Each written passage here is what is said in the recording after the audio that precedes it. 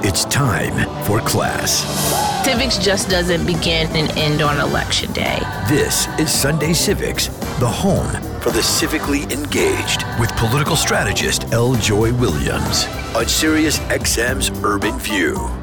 Welcome to Sunday Civics, the home for the civically engaged. I am your host, your civics teacher, and neighborhood political strategist, L. Joy Williams, and I am so happy that you've made it to class this morning. Probably some of you are like me, and you have a list of things that you need to complete between now and the end of the year. You have a nice little list. It's probably in your kitchen, in your notebook, or in your phone like mine is. And there are things you need to do at the house. You got to finish shopping. You got to get your meal plan together and everything, because people come into your house and you know how much food you have. If you got to go to Costco, you also have things you need to do for work. What projects you want to get off of your desk and out of your inbox before then. Get your taxes and your receipts together. But also on that list, there should be a democracy agenda. There should be on your list communicating with those who represent you before the year is out and expressing your either satisfaction or dissatisfaction with how they have represented you, not only locally, but statewide and federal. And particularly, I have an item for you to add to your agenda for this coming week. I'm going to give you a phone number. Ready? Let's write it out. This is the Senate switchboard number. This is 202-224-3121. Need you to write it down, rewind if you have to, and add it to your list of things to do this week. I want you to call both of your senators this week. And yes, even if you live in a state where you know for a fact your two senators are not going to vote to suspend the filibuster for the John Lewis Act or for the Freedom to Vote Act, I need you to call them anyway. You need to communicate to the people that represent you your desire. And if you so desire, which I hope you do, if you're listening to the show, I'm sure you do, support both pieces of those legislation, then I need you to add this number, 202-224-3121, and put it on your list to call your senators this week and express your satisfaction or dissatisfaction with their commitment to voting rights and resisting voter suppression. So add that to your list. We're going to talk about more that should be on your democracy agenda for the end of the year, going into the beginning of the year. But I want you to be on record and make those calls. And you can let me know if you made them and see what the staff told you is going to happen. Or maybe if you've bumped into your representatives in, the grocery store. Funny story, I bumped into Chuck Schumer in the grocery store once. It happens. So that's your homework for the week. Now, we're going to talk more about that, as I mentioned, with our guests for this Sunday morning. And coming to the front of the class is someone I am so happy to be in coalition with. We have been together on a number of things.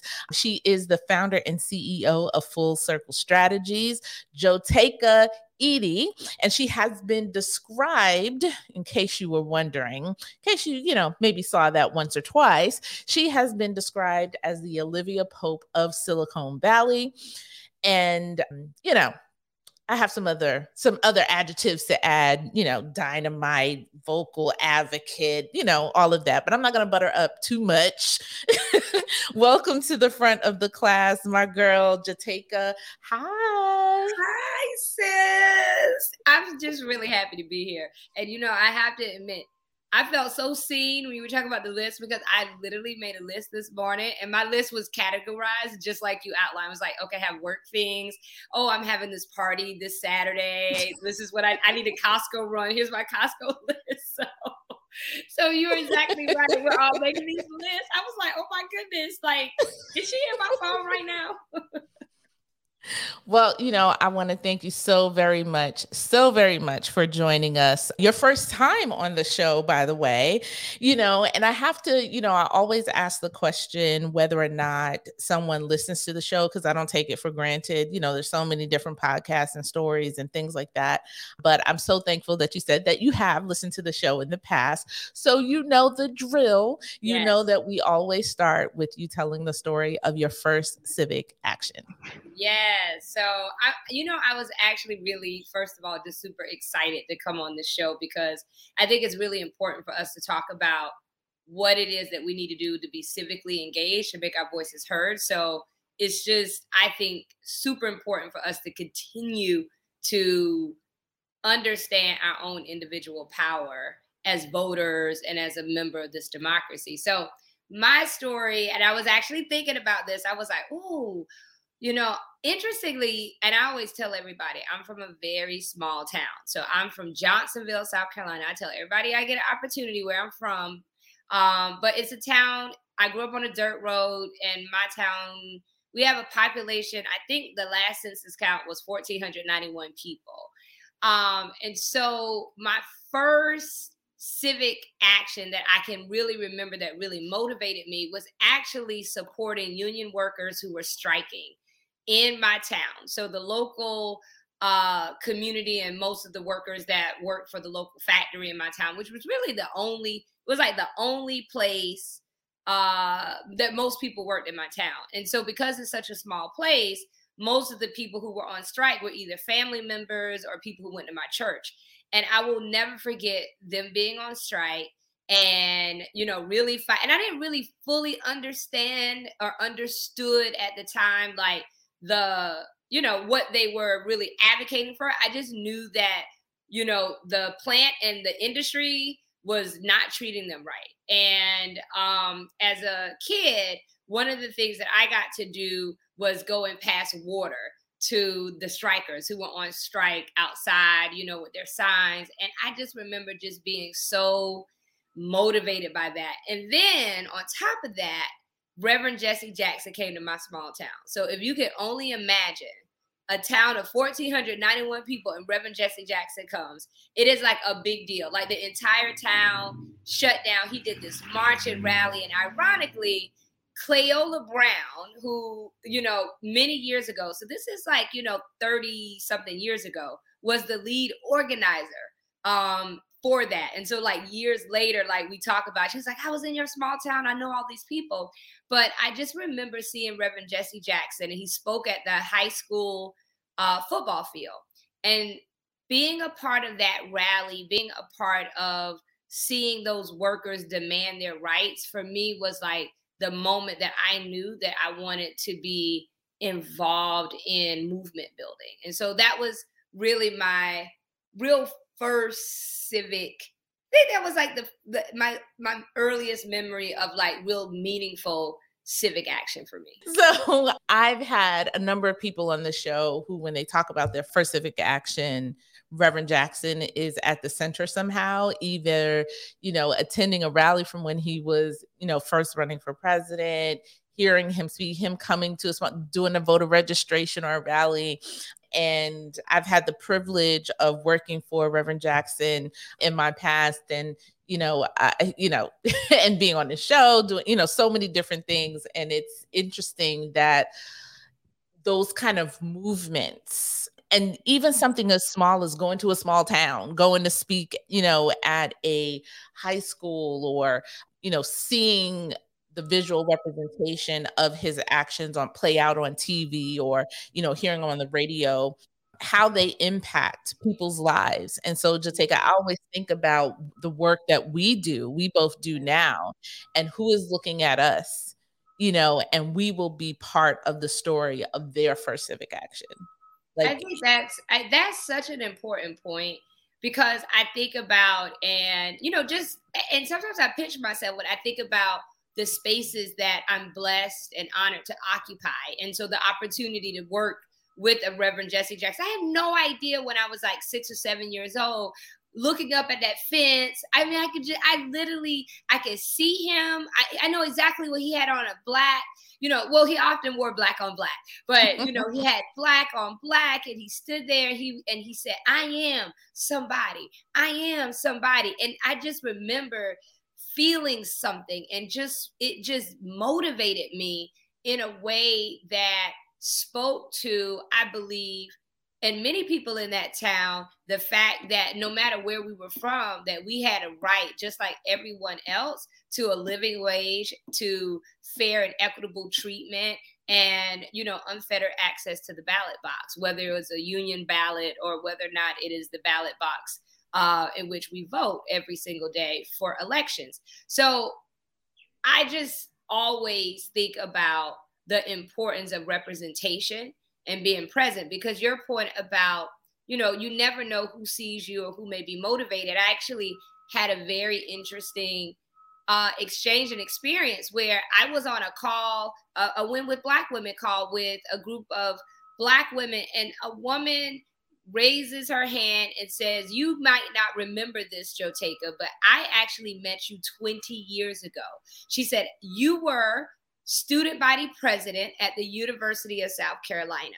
And I said, "Yes, I was." And I was the first Black woman student body president in the history of the University of South Carolina and the state of South Carolina, the first Black woman of a white institution. And at the time, she was a young high school student, and she came on a tour through Upward Bound program.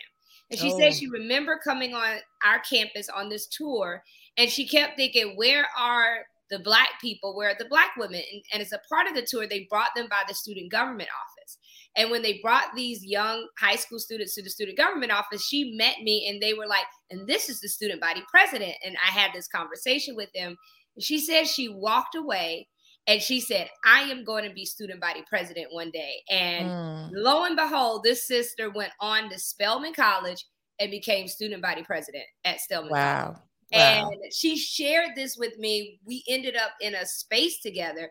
And so it goes to your point that you never know at the moment. I mean, I'm 20 something years old, not really comprehending that just my sheer presence as a Black woman in that space was inspiring another young Black woman that would go on in a different space to lead and continue the good cycle of being that representation for someone else. Yeah. Yeah. For the past couple of Sundays, we've been talking with folks who are outside what I call the metropolitan bubble, right? So folks like me who grew up in, New York City, big city, we often think politics and the entire world revolves around what we think, like what we believe. Brooklyn specifically. It revolves around what we believe, what we say. And I've been spending some time for the past couple of Sundays talking to people outside of that, right? Talking to people who grew up or who still live in rural towns, small towns, Midwest, upstate New York, Western New York, in the South, in the Midwest, and sort of dispelling some of the myths and caricatures that we have watching mainstream news on a regular basis in terms of who folks are in the other parts of America. I mean, it's all part of America, obviously, but we, get this idea that particularly if you're in rural or small towns or things, it's all white, it's less educated. Everybody's a Republican, or conservative, right?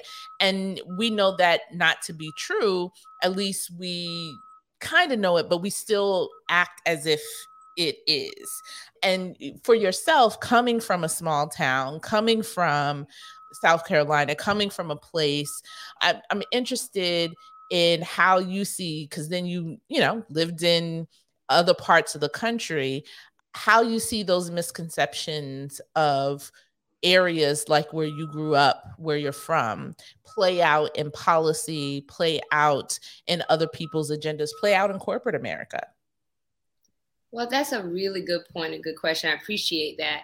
As a person from a small town, I think often the first misconception is that rural America is all white and all Republican. That's I think a big misconception that we have to work really hard to reverse, because there are many people of color. There's a diversity even amongst the people of color that are in these rural areas. Also, there's this misconception that people in the South or in these rural areas that we're slow or we don't really know what's going on. That's definitely not accurate as well. But what is true is often that people in those communities are those that are the most underestimated and underserved, and those that are pushed to the margins. And so I think it's important for those that have the opportunity to sit at tables of power, that they are constantly thinking about those people, ensuring that we bring those people to the table, that we take the people who are pushed to the margins and put them back into the center, exactly where they belong. Because many of these folks in these rural communities or in these other places across the country, they really are the bedrock of our nation.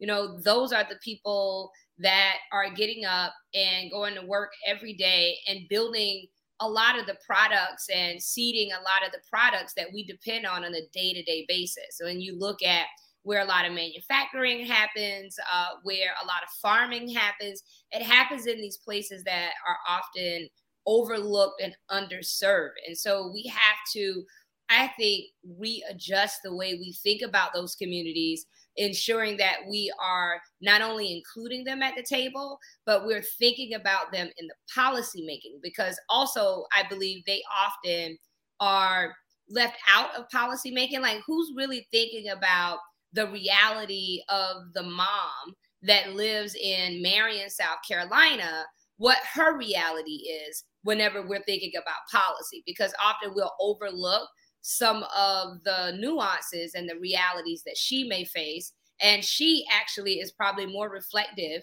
of more people in America than some of the more narrow visions of who we think we're building policy for.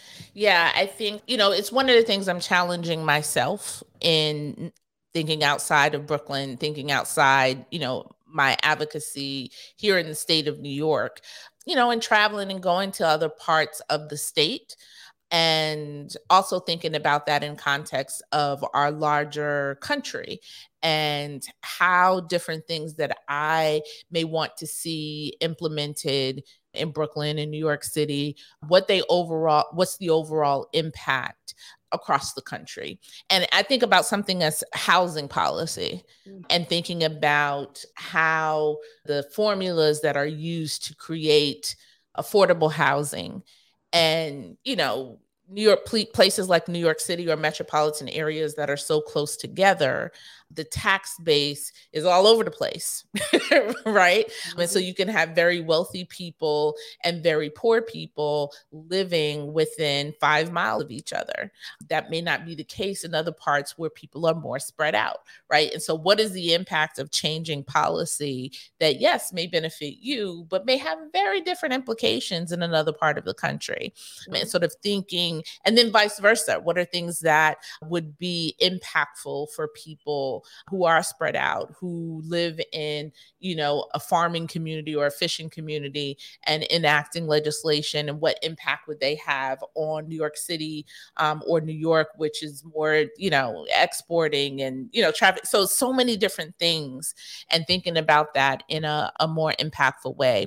Well, I want to talk to you about your Silicon Valley and corporate America C-suite days, and talk about advocacy within that space, because there are a lot of people listening who may not be in the advocacy space in terms of their day job, right? They go to a job that, either they clock in, and they're hourly, or they're in a C-suite, or they're in a corporate environment and kind of thinking like, I don't really have a job where I can produce change like you're saying.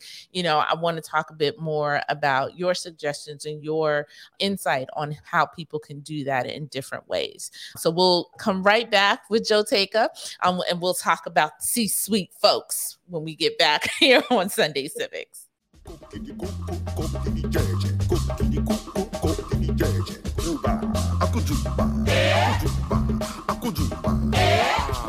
All the wahala, all the problems, all the things that you think that you must do to start in this world. Like when the teacher, schoolboy and schoolgirl come together. Who is the teacher? I go let you know. Welcome back to Sunday Civics. We are talking with Joteka Edie, my girl. She is the CEO of Full Circle Strategies, and she's going to talk about later, like all of the, clients and projects that she works with. But so I actually met her when we were both at NAACP, me being in the NAACP first as a first vice president and then president of a branch here in Brooklyn. And Joteka was at the national office. She was working in voting rights. She was an advisor to the president. And so that's how we officially met, if I remember correctly, right, Joteka? And I believe that's how we officially met. It's so weird. Like nowadays, it just seems like, yeah, I just known you forever. I don't know when. It just seems like I've always known you. Yes. So it was definitely from an NAACP perspective. And then you left NAACP and then went to have this amazing work. I don't want to even say career because it's still ongoing in Silicon Valley. And as I mentioned in the upfront, you were described by Forbes magazine as the Olivia Pope of Silicon Valley because you had this mix of experience of policy, of advocacy, movement building, as you mentioned before, and then taking that to a technology space. Talk a bit about how you made that leap. And then I want to talk about how you continue advocacy in that space. Oh, man. So I made the leap reluctantly. Like I really was, and I talk about it because I just think it's important because I think a lot of people face it. I was recruited into the industry because at the time, the industry and actually two pioneers in the industry that I have a deep amount of admiration and respect for, Mitcha and Frida Kapor. And they are two entrepreneurs, investors, and advocates in the industry that really advocate around diversity in the industry, investing in diverse founders. And so they had reached out, and Ben Jealous, who had been the NAACP president, had went into the industry, and they reached out and they said, hey, we think you should be in the industry. And I was like, oh, no, I don't think that is actually for me. Because I kind of looked at Silicon Valley like, okay, this is a bunch of white guys. I don't know how to code. This is not really my world. I love the NAACP. Like, I love what I do at the NAACP. And quite frankly, I felt like for most of my life that the only place that you could truly be an advocate for the people was in the movement, or if you were like an elected officer. Like that was just my own, I think, narrow way of thinking. But I was really pushed by, those in the industry and those outside the industry, people like Mignon Moore and Tanya Lombard and Donna Brazile and Bishop Leah Daughtry, Ben Jealous and others to really challenge that thought. And what they all said to me was, tech is the future. Tech is where everything is moving in this country. And it is essential for the industry to be infused with people who not only understand the consumer base for which most of these tech companies are building for, but also can go in and in a very senior leadership role in these companies and really help shape and redefine these companies from the ground up. So as these companies are scaling and building, they're building in a way that is inclusive, not only in their staff, but inclusive in terms of the products that they're building, and also looking at how to help companies determine how to build a double bottom line. How can you actually do good and also do well as a company and be a successful company, but in the process actually do something that actually creates a greater social impact to the communities or the consumers that you're serving. And so that was what really got me to get over my own imposter syndrome of this idea that I couldn't be successful to go in the industry. Because despite like all I had done at the NAACP or lobbying in the UN or helping win a Supreme Court case, like in my brain, for some reason, I thought like, oh, I can't be successful in this industry.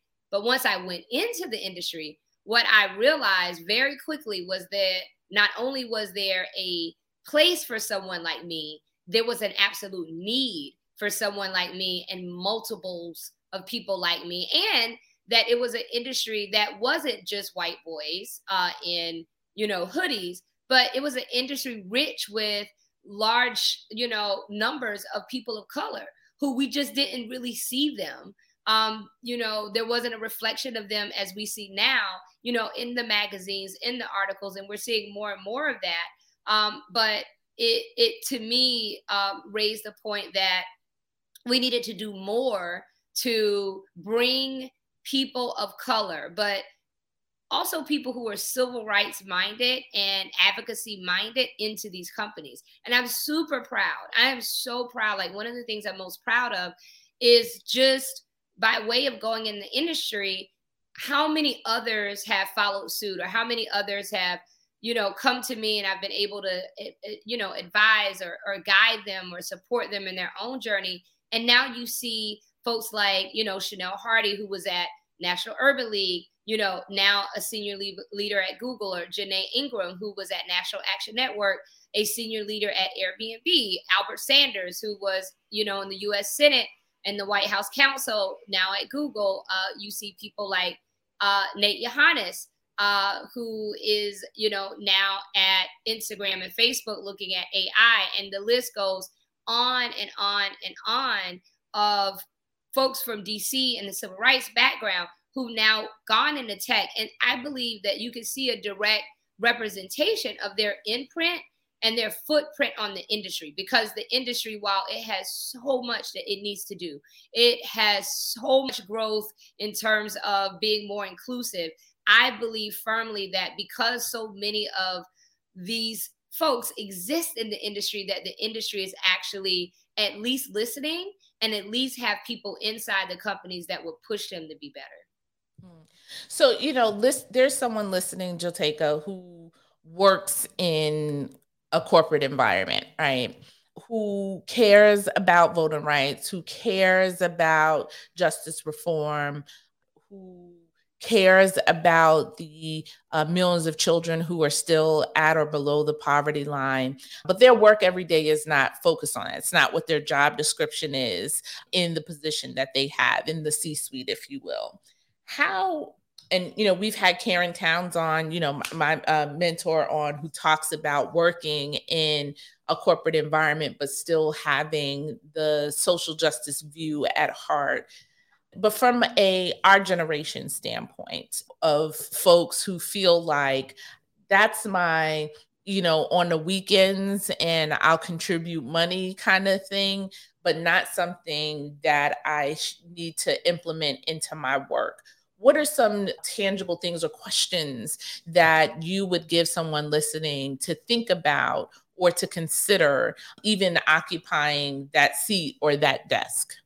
I mean, the first thing that I always say to anyone that goes into corporate America is, there are blueprints of those that have come before us in these spaces that absolutely go into these spaces, and they are good stewards of the companies for which they work for, but they go into these companies absolutely understanding who they are and whom they are. Like, you walk into this company, yes, I work for this company, but I am a Black woman that grew up on a dirt road in South Carolina, and I understand these communities that, are largely targeted as consumers of a certain company. And just by you being there, you have an opportunity to be an advocate. And it's something as simple as just asking questions about the product.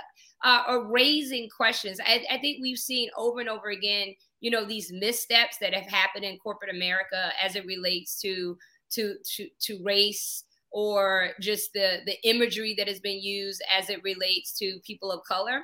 And everybody always asks, like, well, did they ask somebody Black about this before they actually did this ad? And so that's the one thing that you could just really be a voice. And I think also, there are things that you could do inside the company in terms of just making recommendations around additional hires, really being an advocate there, making sure that often, particularly in Silicon Valley and tech, companies hire so fast, and people don't even know that a company exists. Like, how many people knew that Uber exists? Probably for the first 4 years that it was, in existence. Not many.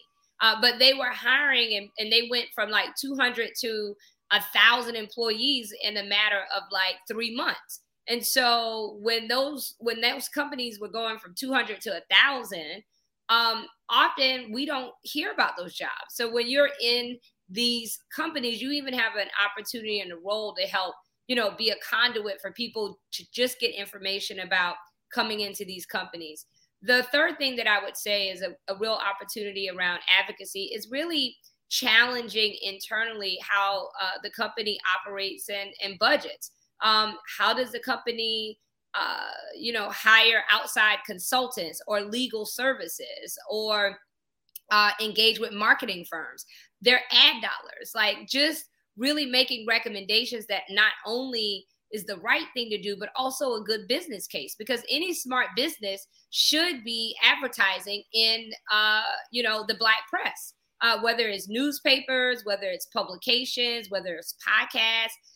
If you're smart and you're trying to reach the widest amount of consumers who actually highly utilize tech platforms, that's actually where you need to be advertising. So it's also making those business cases that actually bring resources and business to Black and brown communities. And so I think there's a number of ways that you can really be an advocate and to really think of yourself and recognize that the power that you carry, like your very presence is a power, because you are likely inspiring someone, even if you don't even know that they are seeing you, and your voice is incredibly valuable. And the reality is, in most of these companies, and it's been my experience in Silicon Valley, that there's no one else there to even raise something that to many of us is just common sense. And it's overlooked by other folks because there's no one in the room at the table to raise the question.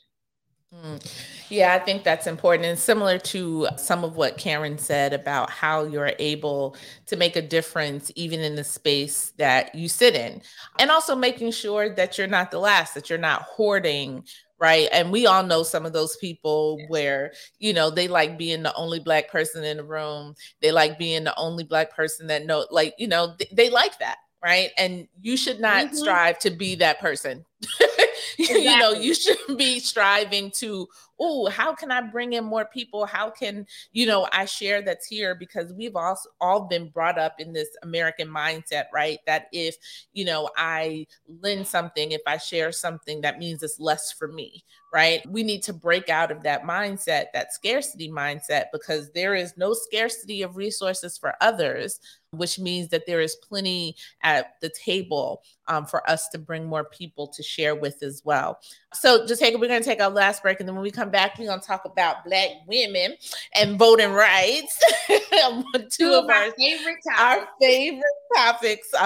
When we come back after our last break. Stay tuned. How can it be that you love the most unlovable part of me? How could you see your life was the only gift I'll ever need to be free?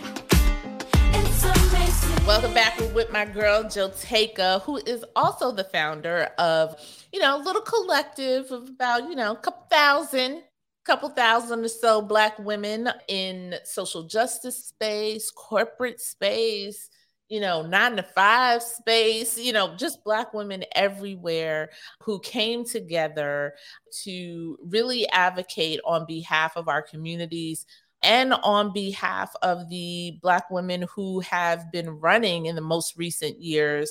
Those of you who listen to the show are obviously familiar with Higher Heights and the work that we do to help elect Black women all across the country. But Win with Black Women also adds fuel to that Black women power by coming together on how we can, as we just talked about before the break, pull our resources and networks together that in whatever space that we are in, we can amplify and share the needs of what's important for our communities and our people. Jateka, talk a bit about Win with Black Women. Oh, Win with Black Women. For me, I like to best describe Win with Black Women as a collective love letter to Black women from Black women.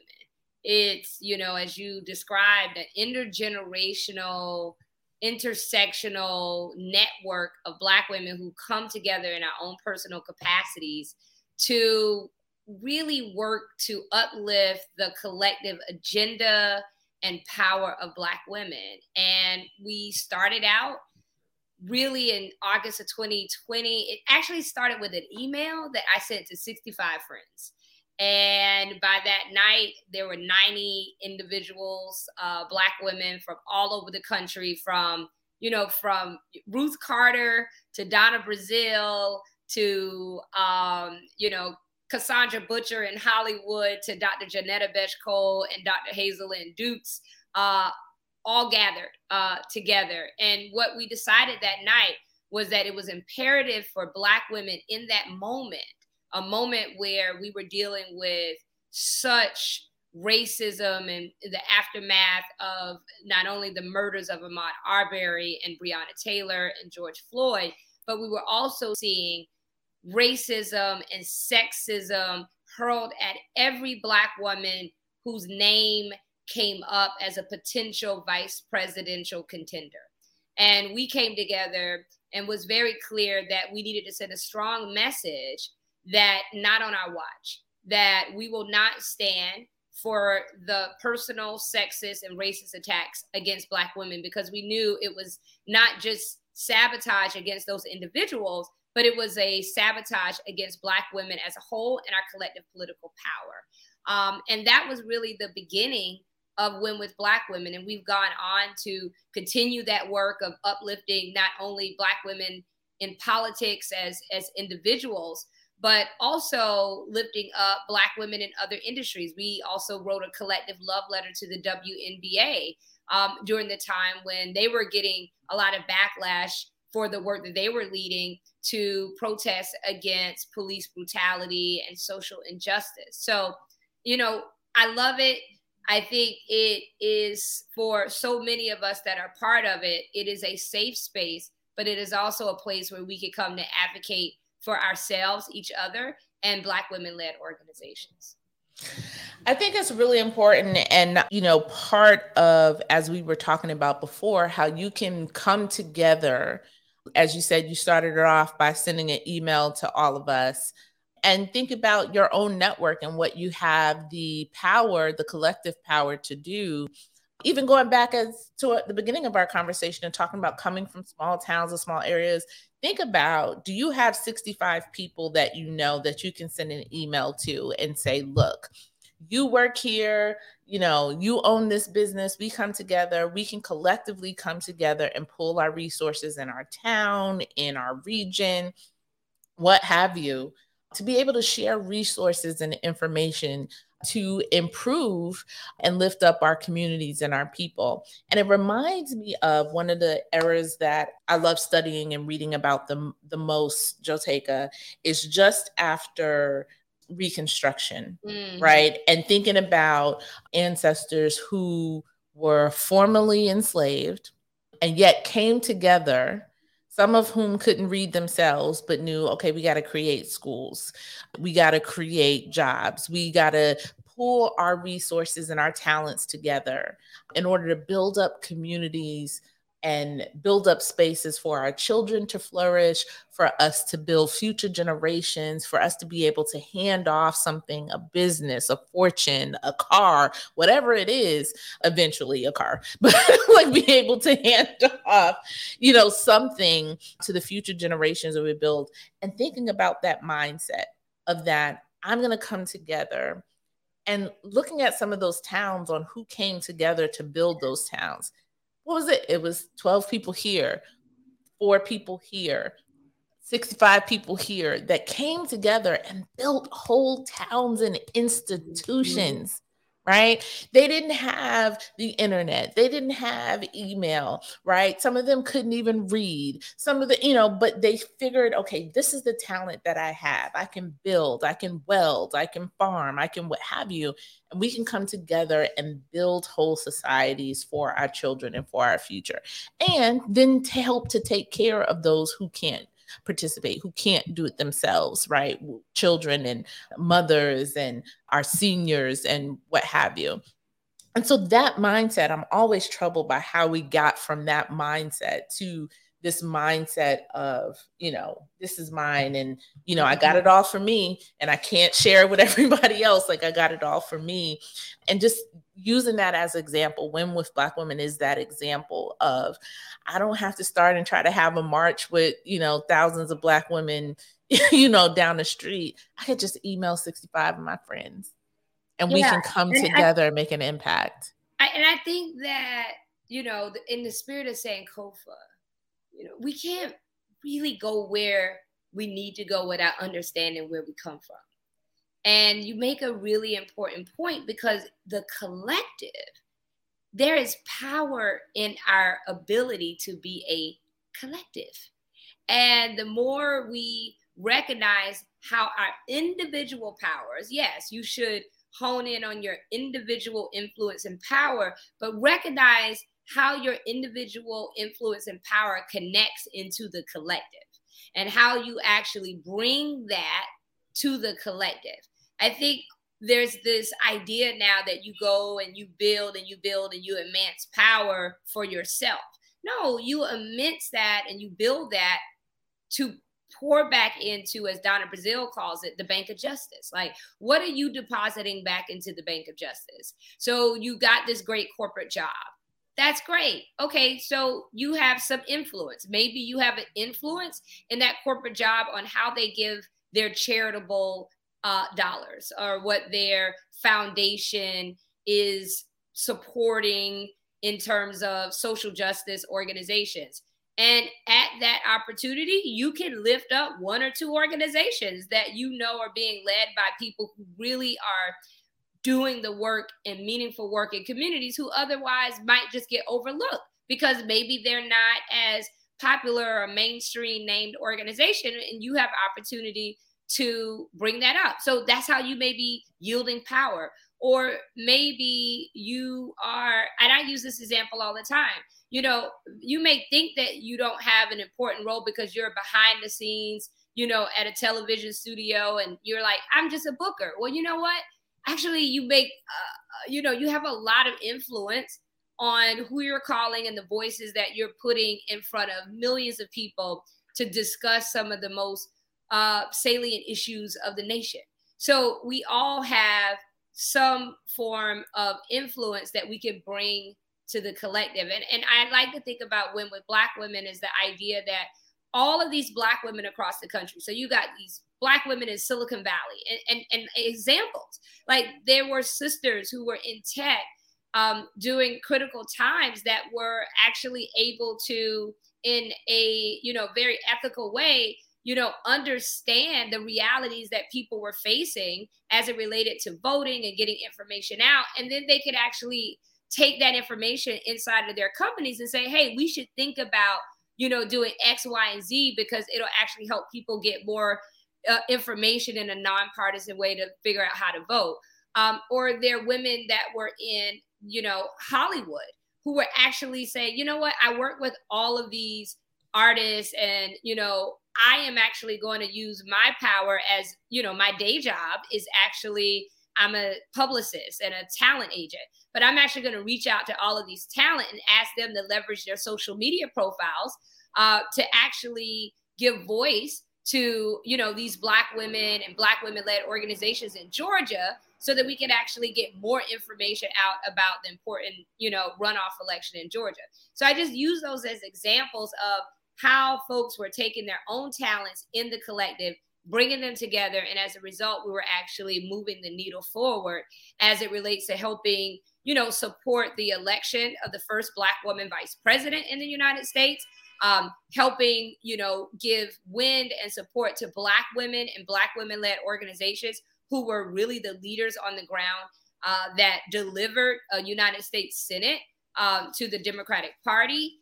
And additionally, help to really lift up the narrative that spoke to the power and the importance of just the mere presence and the mere contribution of Black women in this country. So, Joteka, what's next for you? What's on your horizon?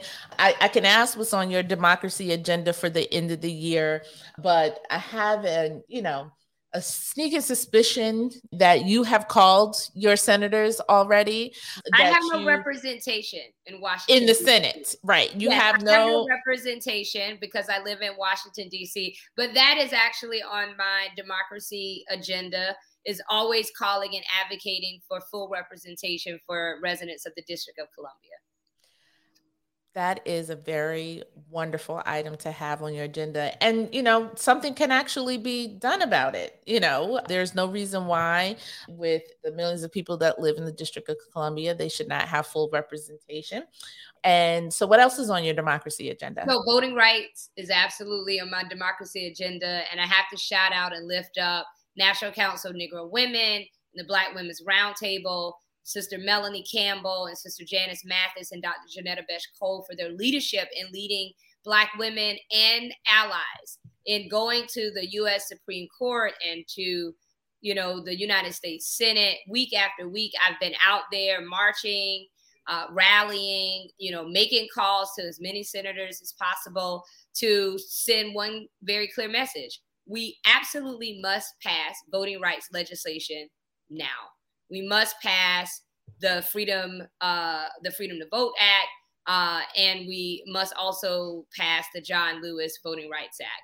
Both are incredibly important. One will advance voting in this country and voting reforms that will help expand access to democracy. The other will deal with Shelby County versus Holder, which was a Supreme Court case that gutted Section 4 of the Voting Rights Act, and a critical component that helps protect our right to vote and prevent states and local jurisdictions from doing all the things that we're seeing in places like Georgia and Florida and Texas, changing the rules, moving the goalposts because of what largely they saw many Black women and people of color came out to vote, and the result of that. And so as a response, we've seen yet another wave of an aggressive attack on voting rights. And so we need federal legislation, and we need it now. And that is so incredibly important. It should be on every single person's democracy calendar for this week, next week, the next week, and the next week, because our ability to vote is ultimately the way in which we can advocate for every issue we care about, whether it's economic equity in this country, whether it's education, clean air, clean energy, education, criminal justice reform. We can't elect those into office that can actually develop and vote on those policies if we don't have unfettered access to the ballot box. Absolutely. And lastly, I did see you on a, little, I guess not little, a very large network recently. And a little birdie told me that there's more coming. Yes, I'm super excited. So I'm a proud co-host of the Oprah Winfrey Network own television series Speak Sis. So it's near and dear to my heart because it's everything that I love. Because, I used to get talks too much on my report card in a little town of Johnsonville. And now, I have a show. I can tell my teachers, actually, somebody wants me to talk. But it's a show that is dedicated to critical and important conversations with Black women, focus on issues that impact Black women. And so we're super excited. January 4th and 5th, there will be a 2-day special in which we will air several new episodes focused on physical health, sexual health. That'll be really fun. I'm still nervous about my dad seeing that episode. And also about Black women's financial health. And so we have a lot of great guests. Tia Mowry, Tiffany Budgetnista will be on there, and April Ryan, a voice that many of us know, and Kim Whitley, and so many others that will be guests on the show. So I'm super excited. More to come. I hope that everyone can tune into Speak Sis. Listen, I think we need to do a photo shoot of those of us who had some of the similar items on our report cards and what we do now, because I had, talks too much, takes over the class discussion, which all of that Exactly. kind of stuff on my I report card. And I still was have like, photos of it. And I'm actually Facebook friends with most of my teachers and my kindergarten teachers.